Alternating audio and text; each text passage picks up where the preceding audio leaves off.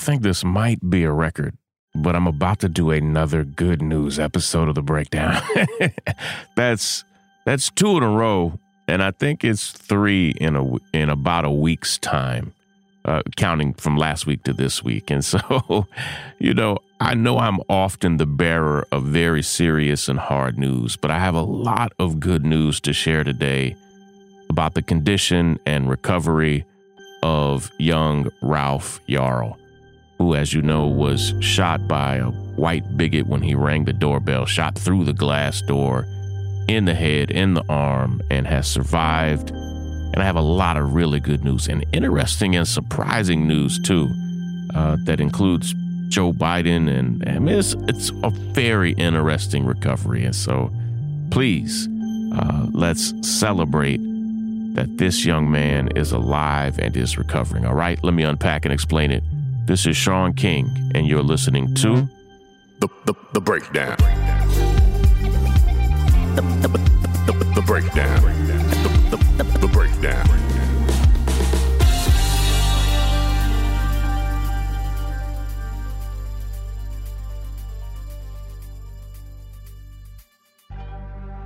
For those of you who follow me on Instagram and Facebook, you'll see that I just posted a beautiful photograph of young Ralph Yarl at home with my friend, our dear friend and brother Lee Merritt, who is Ralph's attorney. And Ralph is on the back porch of their home, and they're getting some sun and fresh air as he continues to heal and recover. But he is home from the hospital. And I'll give you several particulars about his health, because many of you are praying and rooting for him. Nearly 100,000 people have donated now over $3.2 million to Ralph's family. Ralph is home, and his wounds and injuries are healing. Now his greatest injury, I would say his 2 greatest injuries, are invisible. He has a traumatic brain injury, which is often difficult for people to understand, because someone can have a traumatic brain injury and you don't see it. But when you get shot in the head at close range, had the bullet been a fraction of an inch in any other direction, Ralph would be dead. And the homeowner would probably be saying, Ralph broke into my house. Like, we would probably never have the full story. And thank God, Ralph survived and is healing. He can walk on his own. He can talk on his own. He has good doctors. He has around-the-clock care of good people that are looking after him regularly. We are grateful for that, of course. And it will still be a long road as he recovers, first from all of his physical injuries, and secondly, as he recovers from the mental and emotional trauma of all that happened. And I won't get into all of it. You know how awful this had to be for this young man. It's like a horror movie that you ring on a doorbell and a white man shows up and shoots you twice. Like what? Then you run and try to get help, only to have people treat you like a criminal. And this kid is like the best of us. He is a wonderful, brilliant, compassionate, kind kid. And I say this with love, a nerd. Like, they were treating our best like he was a threat, and he wasn't. And he has a trauma-informed psychologist and therapist that will be helping him and his family. And they're in good hands. And Ralph is in good hands with a family that is crazy about him, with a high school and community that loves him. And he will continue to recover. And my special request from all of you is that you pray for Ralph every day. Pray for his physical and emotional healing and recovery. There's still a lot more healing that has to take place, and that you pray for his dear family and doctors and everyone else that's surrounding him. And we're going to have a quick word from some of our sponsors, but I have to tell you about a call that Ralph received from President Joe Biden. I'll be right back, right after the break. Just listen to these ads and I'll be right back. The breakdown. The breakdown.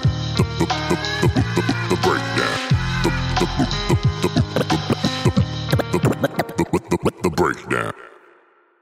So President Joe Biden called to speak to Ralph. And as you know, I'm not a huge fan of Joe Biden. I'm actually probably one of his biggest critics on the left for his lifelong commitment to mass incarceration, which he has renewed again. But this is not the place to talk about it. But I have always said, and I will double down and say it here, I have always seen Joe Biden's greatest gift, not his policy that helps black folk. That's not it. His greatest gift is the compassion and warmth he can show victims up close. As you may recall, when Joe Biden was a very young man, his wife and daughter died in a horrible car accident. His other children were in the accident and survived. Just an awful, awful accident. And his star son, who became a state attorney general and served in the military and had his own aspirations for one day being attorney general of the United States or president, died of brain cancer. And it's Joe Biden's belief that he got that brain cancer while serving in the military around what's called tar pits. And a lot of soldiers have gotten cancer from those pits. And his other children have a lot of issues and challenges. Joe Biden understands trauma, period. Politics aside, he is well acquainted with loss, pain, and trauma.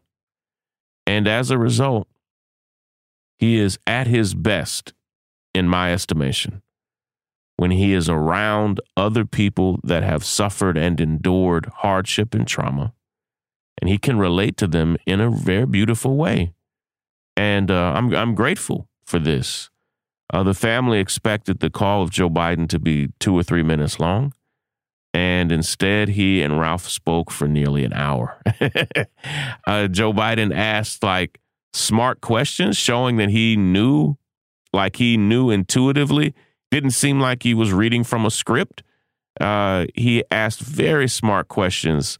He knew the instruments that Ralph played. He knew where he played. He knew that Ralph was very interested in the sciences. And he asked very smart, thoughtful questions. They had a lot of banter back and forth. Joe Biden shared some stories about the instruments that his family played. He asked Ralph about his mother and shared stories about his own mother and family. They spoke about the world and politics. And by the end of the conversation, they enjoyed speaking to each other so much that he invited Ralph to the White House. And the families, when Ralph recovers, the family will take them up on that offer. And it was just a beautiful moment, a surprising moment. Lee Merritt, Ralph's family attorney, he and I both have been deeply critical of President Biden. And Lee and I both were very touched that this was a meaningful, compassionate, sincere, earnest conversation. It was a beautiful moment. Vice President Kamala Harris, who in her defense was between meetings, and I think felt like, hey, I probably shouldn't be on the phone with him for long because he's recovering. President Biden just took it in a very different direction.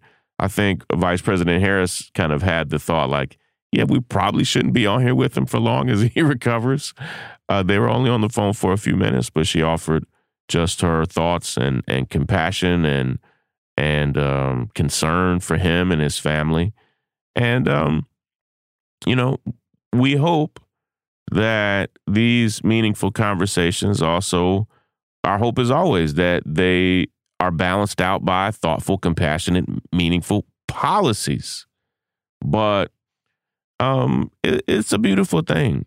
The world loves Ralph. And so many people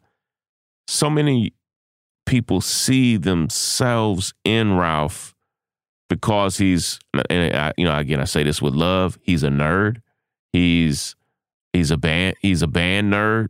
I was in the band, and so if you were in the band, you relate to Ralph. If you were nerdy, you relate to Ralph. If you've ever had to go pick up your siblings, you relate to Ralph. If you've ever gotten a street confused because it literally has the exact same name with something else, you relate to Ralph. If you've ever rang the doorbell and realized it wasn't who you thought it was, you relate to Ralph. And so it's just one of those things where we all relate to him, and what has happened to Ralph has just broken everybody's heart. And, let's keep on fighting for this young man. And, not to be, overly spiritual, but I just think God's hand is on Ralph. And it's a miracle that he has recovered and survived. And let's get this young man healthy. Listen, I've got to run. I am, in all transparency, heading into my weekly therapy session myself. And, it's necessary for me, and it may be necessary for you. If you're not already a member of the North Star, I need you to go to thenorthstar.com and please join and become a member today. Take care, everybody. Break it down. The breakdown. I'm Tiffany Hawkins. I'm Alan Boomer. And we are the Momentum Advisors. Every single week, we talk about wealth management, personal finance, and entrepreneurship. We are financial advisors by day. We're entrepreneurs by night. We're building wealth for ourselves, and we want to make sure that you understand how to build wealth in your own family. Tune in for shows like Is Your Money Racist? Retirement Savings, Investment 101. We literally run the gamut on all the things that you need to know about financial wealth, creating a legacy for your family, and really just wealth creation as a whole. What we find is that these conversations are happening, but they're not happening as much as they need to in diverse communities. And so we're bringing a new voice, a new amount of energy, and we want you to tune in. So we bring the tips, we bring the strategy, and we always bring the good news. So make sure you tune in every week to the Momentum Advisors. There's something for everyone.